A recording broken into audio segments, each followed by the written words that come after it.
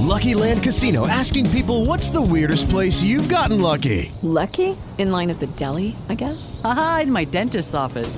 More than once, actually. Do I have to say? Yes, you do. In the car before my kids' PTA meeting. Really? Yes. Excuse me, what's the weirdest place you've gotten lucky? I never win and tell. Well, there you have it. You can get lucky anywhere, playing at LuckyLandSlots.com. Play for free right now. Are you feeling lucky? No purchase necessary. Void where prohibited by law. 18+. Terms and conditions apply. See website for details.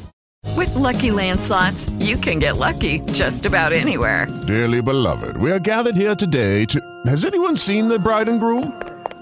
Sorry, we're here. We were getting lucky in the limo and we lost track of time. No, Lucky Land Casino, with cash prizes that add up quicker than a guest registry. In that case, I pronounce you lucky. Play for free at LuckyLandSlots.com. Daily bonuses are waiting. No purchase necessary. Void where prohibited by law. 18+. Terms and conditions apply. See website for details. Chapter 4. From my discourse with Mr. Lloyd, and from the above-reported conference between Bessie and Abbot, I gathered enough of hope to suffice as a motive for wishing to get well. A change seemed near. I desired and waited it in silence. It tarried, however. Days and weeks passed. I had regained my normal state of health, but no new allusion was made to the subject over which I brooded.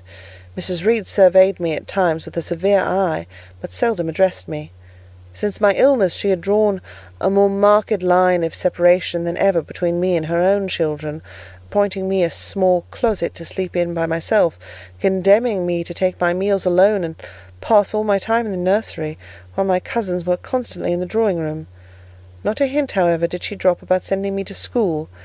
Still I felt an instinctive certainty that she would not long endure me under the same roof with her, for her glance, now more than ever, when turned on me, expressed an insuperable and rooted aversion. Eliza and Georgiana, evidently acting according to others, spoke to me as little as possible. John thrust his tongue in his cheek whenever he saw me, and once attempted chastisement, but as I instantly turned against him, roused by the same sentiment of deep ire and desperate revolt which had stirred my corruption before, he thought it better to desist, and ran from me, tittering execrations, and vowing I had burst his nose. I had indeed levelled at that prominent feature as hard a blow as my knuckles could inflict, and when I saw that either that or my look daunted him, I had the greatest inclination to follow up my advantage to purpose. But he was already with his mamma. I heard him in a blubbering tone commence the tale of how that nasty Jane Eyre had flown at him like a mad cat. He was stopped rather harshly. "Don't talk to me about her, John. I told you not to go near her. She is not worthy of notice. I do not choose that either you or your sisters should associate with her." Here, leaning over the banister, I cried out suddenly, and without at all deliberating on my words, "They are not fit to associate with me." Mrs. Reed was a rather stout woman, but on hearing this strange and audacious declaration, she ran nimbly up the stair, swept me like a whirlwind into the nursery, and crushing me down on the edge of my crib, dared me in an emphatic voice to rise from that place, or utter one syllable during the remainder of the day. "What would Uncle Reed say to you if he were alive?" was my scarcely voluntary demand. I say scarcely voluntary, for it seemed as if my tongue pronounced words without my will consenting to their utterance. Something spoke out of me over which I had no control. "What?" said Mrs. Reed under her breath. Her usually cold, composed grey eye became troubled with a look like fear. She took her hand from my arm, and gazed at me as if she really did not know whether I were child or fiend. I was now in for it. "My Uncle Reed is in heaven, and can see all you do and think, and so can papa and mamma. They know how you shut me up all day long, and how you wish me dead." Mrs. Reed soon rallied her spirits. She shook me most soundly. She boxed both my ears, and left me without a word. Bessie supplied the hiatus by a homily of an hour's length, in which she proved beyond a doubt that I was the most wicked and abandoned child ever reared under a roof. I half believed her, for I felt indeed only bad feelings surging in my breast. November, December, and half of January passed away. Christmas and the New Year had been celebrated at Gateshead with the usual festive cheer. Presents had been interchanged, dinners and evening parties given. From every enjoyment I was, of course, excluded.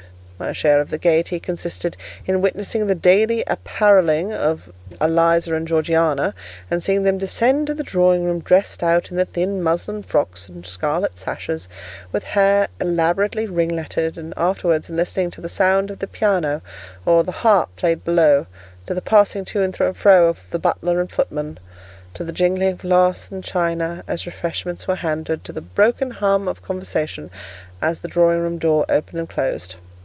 When tired of this occupation, I would retire from the stair-head to the solitary and silent nursery. There, though somewhat sad, I was not miserable. To speak truth, I had not the least wish to go into company, for in company I was very rarely noticed, and if Bessie had been but kind and companionable, I should have deemed it a treat to spend the evenings quietly with her, instead of passing them under the formidable eye of Mrs. Reed in a room full of ladies and gentlemen. But Bessie, as soon as she had dressed her young ladies, used to take herself off to the lively regions of the kitchen and housekeeper's room, generally bearing the candle along with her. I then sat with my doll on my knee till the fire got low, glancing round occasionally to make sure that nothing worse than myself haunted the shadowy room, and when the embers sank to a dull red, I undressed hastily, tugging at knots and strings as I best might, and sought shelter from cold and darkness in my crib. To this crib I always took my doll. Human beings must love something, and in the dearth of worthier objects of affection, I contrived to find a pleasure in loving and cherishing a faded graven image, shabby as a miniature scarecrow. It puzzles me now to remember with what absurd sincerity I doted on this little toy, half fancying it alive and capable of sensation. I could not sleep unless it was folded in my nightgown, and when it lay there safe and warm, I was comparatively happy, believing it to be happy likewise. Long did the hours seem while I waited the departure of the company, and listened for the sound of Bessie's step on the stairs. Sometimes she would come up in the interval to seek her thimble or her scissors, or perhaps to bring me something by way of supper, a bun or a cheese cake.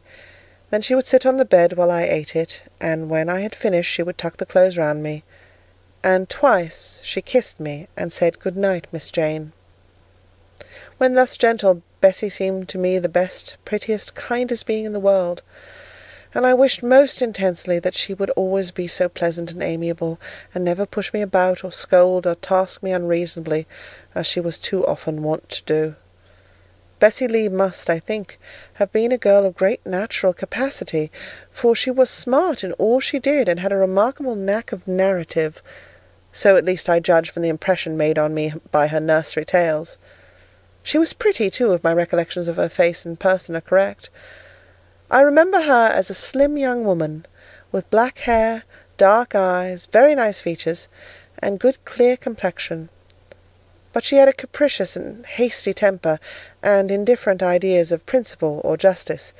Still, such as she was, I preferred her to any one else at Gateshead Hall. It was the 15th of January, about 9 o'clock in the morning. Bessie was gone down to breakfast, my cousins had not yet been summoned to their mamma, Eliza was putting on her bonnet and warm garden coat to go and feed her poultry, an occupation of which she was fond, and not less so of selling the eggs to the housekeeper and hoarding up the money she thus obtained. She had a turn for traffic, and a marked propensity for saving, shown not only in the vending of eggs and chickens, but also in driving hard bargains with the gardener about flower roots, seeds, and slips of plants. That functionary having orders from Mrs. Reed to buy of his young lady all the products of her parterre she wished to sell, and Eliza would have sold the hair off her head if she could have made a handsome profit thereby. As to her money, she first secreted it in odd corners, wrapped in a rag or an old curl paper, but some of these hoards having been discovered by the housemaid, Eliza, fearful of one day losing her valued treasure, consented to entrust it to her mother, at a usurious rate of interest, 50 or 60%, which interest she exacted every quarter, keeping her accounts in a little book with anxious accuracy. Georgiana sat on a high stool dressing her hair at the glass, and interweaving her curls with artificial flowers and faded feathers, of which she had found a store in a drawer in the attic. I was making my bed, having received strict orders from Bessie to get it arranged before she returned, for Bessie now frequently employed me as a sort of under-nursery maid, to tidy the room, dust the chairs, etc. Having spread the quilt and folded my nightdress, I went to the window-seat to put in order some picture books and doll's house furniture scattered there, An abrupt command from Georgiana to let her playthings alone, for the tiny chairs and mirrors, the fairy plates and cups, were her property, stopped my proceedings. And then, for lack of other occupation, I fell to breathing on the frost flowers with which the window was fretted, and thus clearing a space in the glass through which I might look out on the grounds, where all was still and petrified under the influence of a hard frost. From this window were visible the porter's lodge and the carriage road, and just as I dissolved so much of the silver-white foliage veiling the panes as left room to look out, I saw the gates thrown open, and a carriage roll through. I watched it ascending the drive with indifference. Carriages often came to Gateshead, but none ever brought visitors in whom I was interested. It stopped in front of the house. The door-bell rang loudly. The newcomer was admitted. All this being nothing to me, my vacant attention soon found livelier attraction in the spectacle of a little hungry robin, which came and chirruped on the twigs of the leafless cherry-tree nailed against the wall near the casement. The remnants of my breakfast of bread and milk stood on the table, and having crumbled a morsel of roll, I was tugging at the sash to put out the crumbs on the window-sill, when Bessie came running upstairs into the nursery. "Miss Jane, take off your pinafore. What are you doing there? Have you washed your hands and face this morning?" I gave another tug before I answered, for I wanted the bird to be secure of its bread. The sash yielded. I scattered the crumbs, some on the stone sill, some on the cherry-tree bough. Then, closing the window, I replied, "No, Bessie, I have only just finished dusting." "Troublesome, careless child. What are you doing now? You look quite red, as if you'd been about some mischief. What were you opening the window for?" I was spared the trouble of answering, for Bessie seemed in too great a hurry to listen to explanations. She hauled me to the washstand, inflicted a merciless but happily brief scrub on my face and hands with soap, water, and a coarse towel, disciplined my head with a bristly brush, denuded me of my pinafore, and then, hurrying me to the top of the stairs, bid me go down directly, as I was wanted in the breakfast-room. I would have asked who wanted me. I would have demanded if Mrs. Reed was there, but Bessie was already gone, and had closed the nursery door upon me. I slowly descended. For nearly 3 months I had never been called in Mrs. Reed's presence. Restricted so long to the nursery, the breakfast, dining, and drawing-rooms were become for me awful regions, on which it dismayed me to intrude. I now stood in the empty hall. Before me was the breakfast-room door, and I stopped, intimidated and trembling. What a miserable little poltroon had fear, engendered of unjust punishment, made of me in those days! I feared to return to the nursery, and feared to go forward to the parlour. 10 minutes I stood in agitated hesitation. The vehement ringing of the breakfast-room bell decided me. I must enter. "Who could want me?" I asked inwardly, as with both hands I turned the stiff door-handle, which, for a second or two, resisted my efforts. What should I see besides Aunt Reed in the apartment, a man or woman? The handle turned, the door unclosed, and passing through and curtsying low, I looked up at a black pillar. Such at least appeared to me at first sight, the straight, narrow, sable-clad shape standing erect on the rug. The grim face at the top was like a carved mask, placed above the shaft by way of capital. Mrs. Reed occupied her usual seat by the fireside. She made a signal to me to approach. I did so, and she introduced me to the stony stranger with the words, "This is the little girl respecting whom I applied to you." He, for it was a man, turned his head slowly towards where I stood, and having examined me with the 2 inquisitive-looking grey eyes which twinkled under a pair of bushy brows, said solemnly, and in a bass voice, "Her size is small. What is her age?" 10 years. "So much?" was the doubtful answer, and he prolonged his scrutiny for some minutes. Presently he addressed me. "Your name, little girl?" "Jane Eyre, sir." In uttering these words I looked up. He seemed to me a tall gentleman, but then I was very little. His features were large, and they and all the lines of his frame were equally harsh and prim. "Well, Jane Eyre, now are you a good child?" Impossible to reply to this in the affirmative. My little world held a contrary opinion. I was silent. Mrs. Reed answered for me by an expressive shake of the head, adding soon, "Perhaps the less said on that subject the better, Mr. Brocklehurst." "Sorry indeed to hear it. She and I must have some talk." And bending from the perpendicular, he installed his person in the armchair opposite Mrs. Reed's. "Come here," he said. I stepped across the rug. He placed me square and straight before him. What a face he had, now that it was almost on a level with mine! What a great nose! And what a mouth! And what large, prominent teeth! "No sight so sad as that of a naughty child," he began, "especially a naughty little girl. Do you know where the wicked go after death?" "They go to hell," was my ready and orthodox answer. "And what is hell? Can you tell me that?" "A pit full of fire." "And should you like to fall into that pit and to be burning there for ever?" "No, sir." "What must you do to avoid it?" I deliberated a moment. My answer, when it did come, was objectionable. "I must keep in good health and not die." "How can you keep in good health? Children younger than you die daily. I buried a little child of 5 years old only a day or two since. A good little child, whose soul is now in heaven. It is to be feared the same could not be said of you, were you to be called hence." Not being in a condition to remove his doubt, I only cast my eyes down on the 2 large feet planted on the rug, and sighed, wishing myself far enough away. "I hope that sigh is from the heart, and that you repent of ever having been the occasion of discomfort to your excellent benefactress." "Benefactress, benefactress," said I, inwardly. "They all call Mrs. Reed my benefactress. If so, a benefactress is a disagreeable thing." "Do you say your prayers night and morning?" continued my interrogator. "Yes, sir." "Do you read your Bible?" "Sometimes." "With pleasure? Are you fond of it?" "I like Revelations, and the book of Daniel, and Genesis, and Samuel, and a little bit of Exodus, and some parts of Kings and Chronicles, and Job and Jonah." "And the Psalms? I hope you like them." "No, sir." "No? Oh, shocking! I have a little boy younger than you who knows 6 psalms by heart, and when you ask him which he would rather have, a gingerbread nut to eat or a verse of a psalm to learn, he says, 'Oh, the verse of a psalm! Angels sing psalms,' said he. 'I wish to be a little angel here below.' He then gets 2 nuts in recompense for his infant piety." "Psalms are not interesting," I remarked.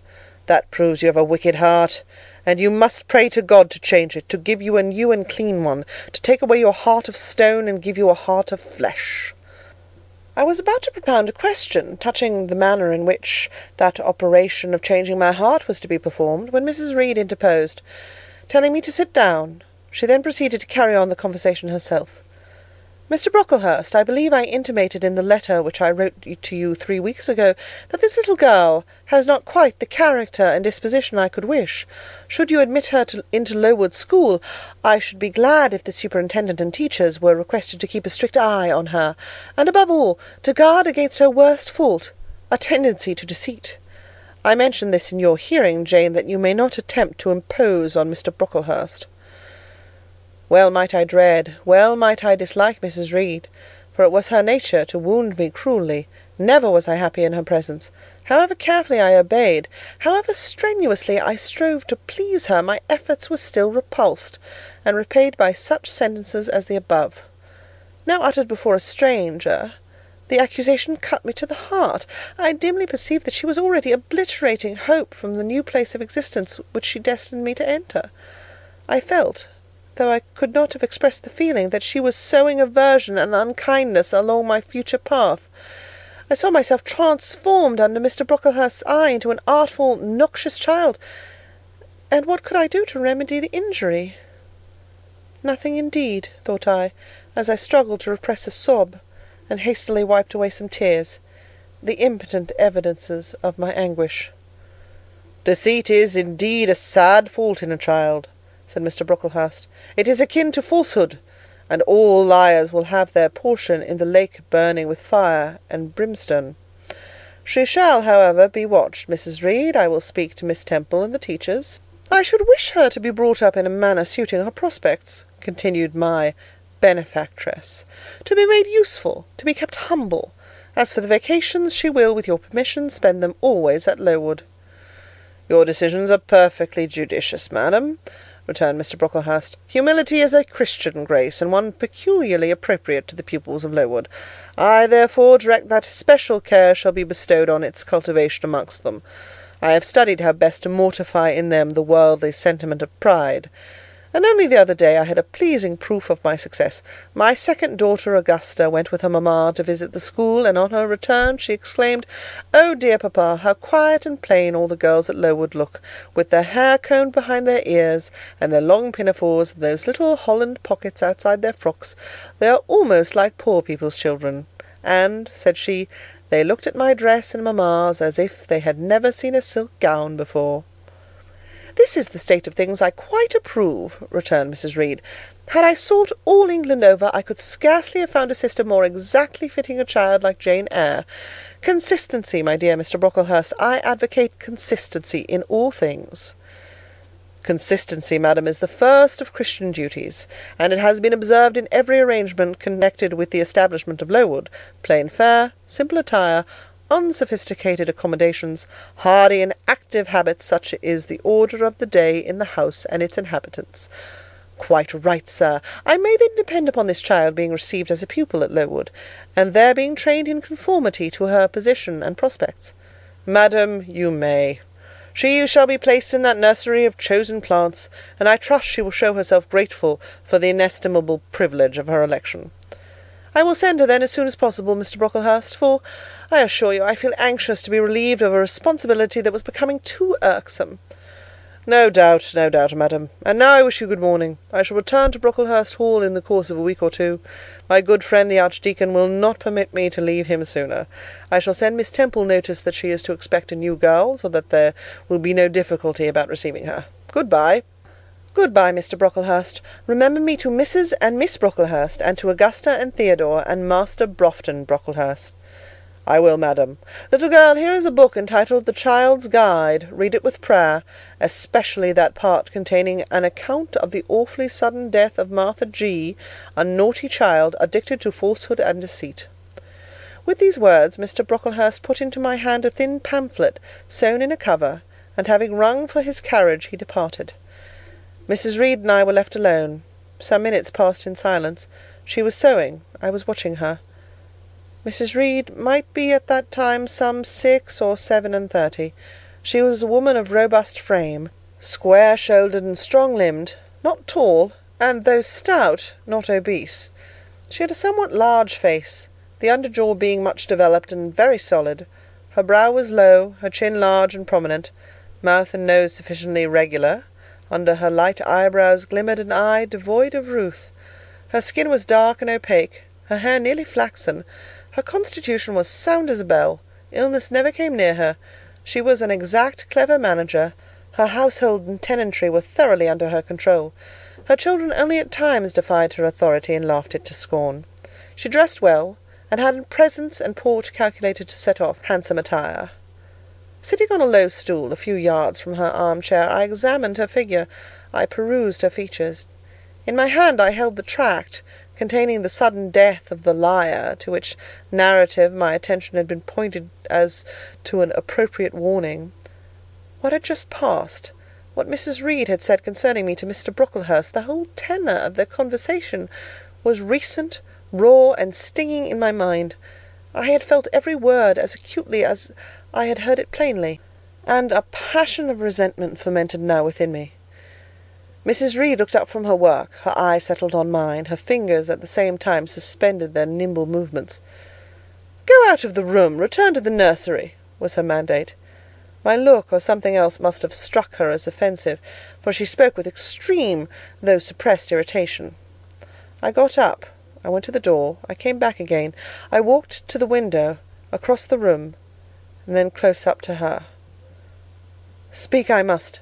I had been trodden on severely, and must turn, but how? What strength had I to dart retaliation at my antagonist? I gathered my energies and launched them in this blunt sentence. "I am not deceitful. If I were, I should say I loved you. But I declare I do not love you. I dislike you the worst of anybody in the world except John Reed.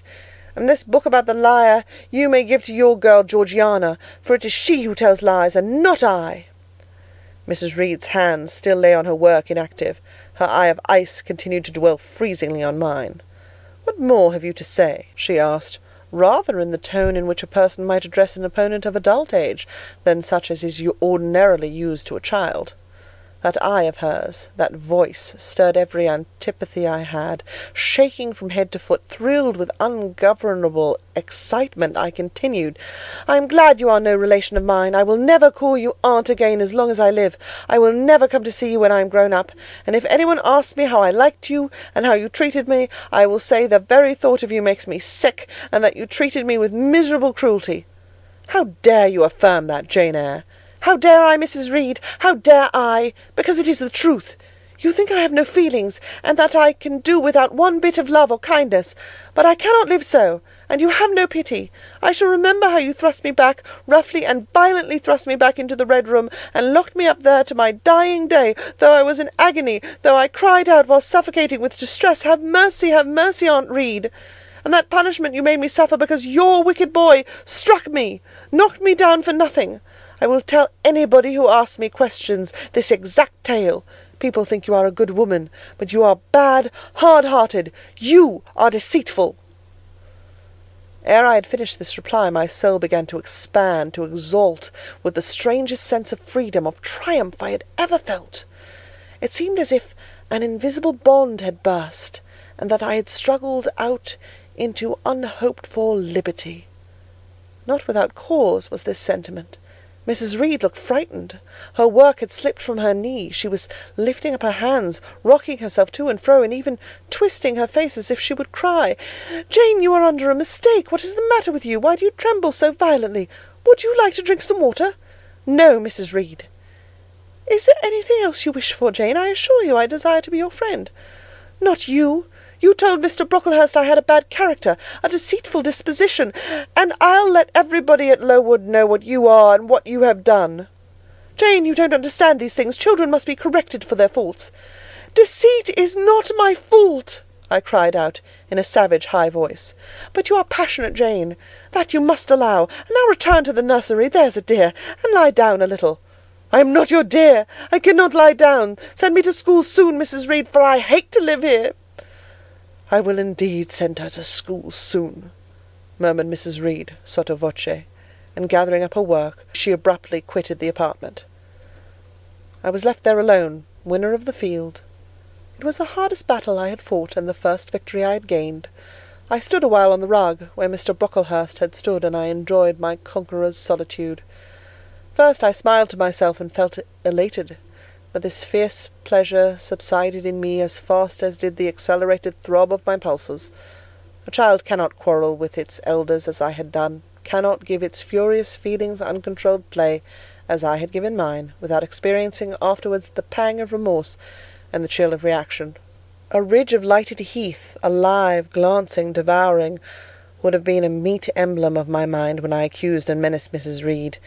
The same ridge, black and blasted after the flames are dead, would have represented as meetly my subsequent condition, when a half-hour's silence and reflection had shown me the madness of my conduct, and the dreariness of my hatred and hating position. Something of vengeance I had tasted for the first time. As aromatic wine it seemed, on swallowing, warm and racy.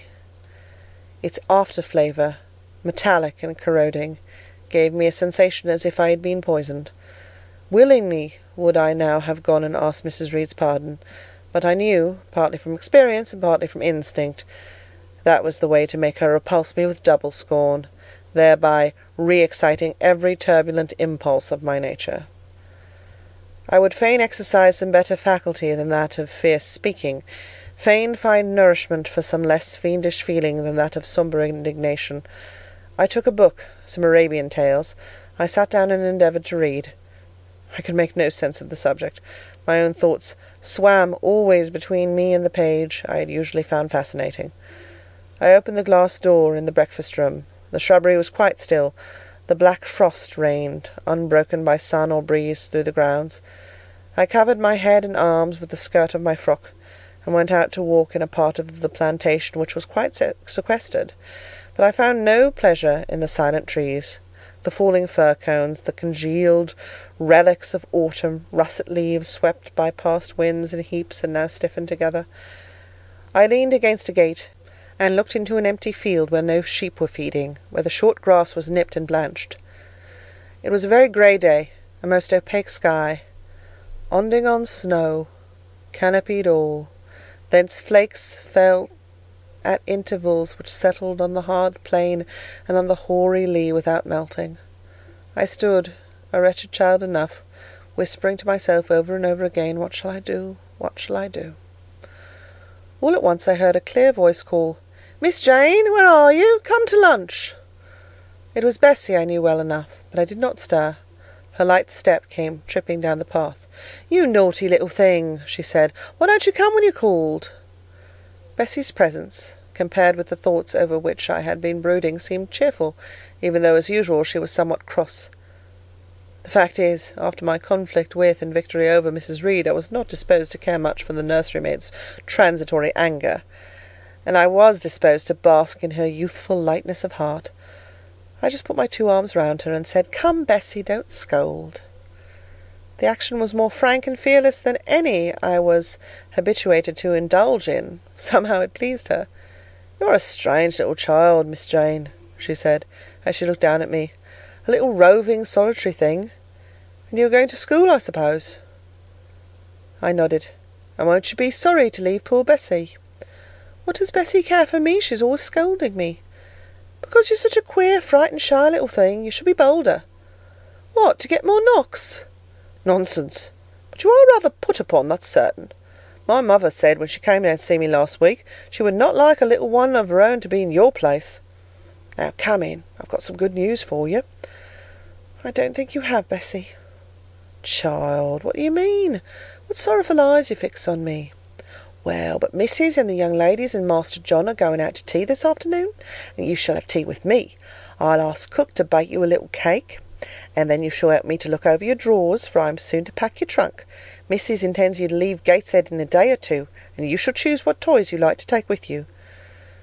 "Bessie, you must promise not to scold me any more till I go." "Well, I will. But mind you're a very good girl, and don't be afraid of me. Don't start when I chance to speak rather sharply. It's so provoking."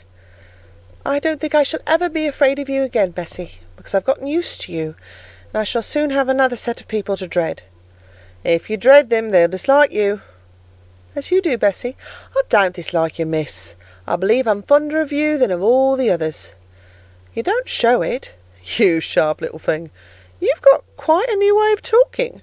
What makes you so venturesome and hardy?" "Why, I shall soon be away from you, and besides—" I was going to say something about what had passed between me and Mrs. Reed, but on second thoughts I considered it better to remain silent on that head. "And so you're glad to leave me?" "Not at all, Bessie, indeed. Just now I'm rather sorry." "Just now? And rather? How coolly my little lady says it. I dare say now, if I were to ask you for a kiss, you wouldn't give it me. You'd say you'd rather not. I'll kiss you and welcome. Bend your head down." Bessie stooped. We mutually embraced, and I followed her into the house quite comforted.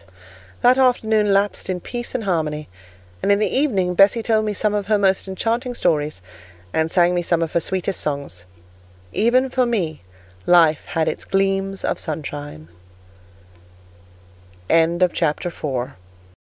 Elevate your productivity and relaxation with solgoodbooks.com.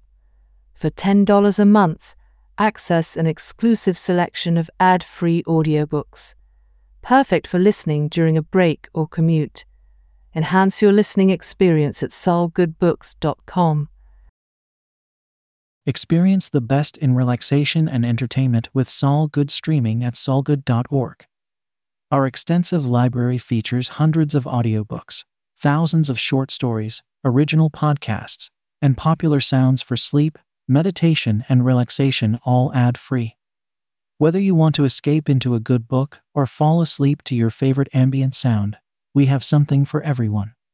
Go to solgood.org to start streaming and discover your new go-to for entertainment and relaxation.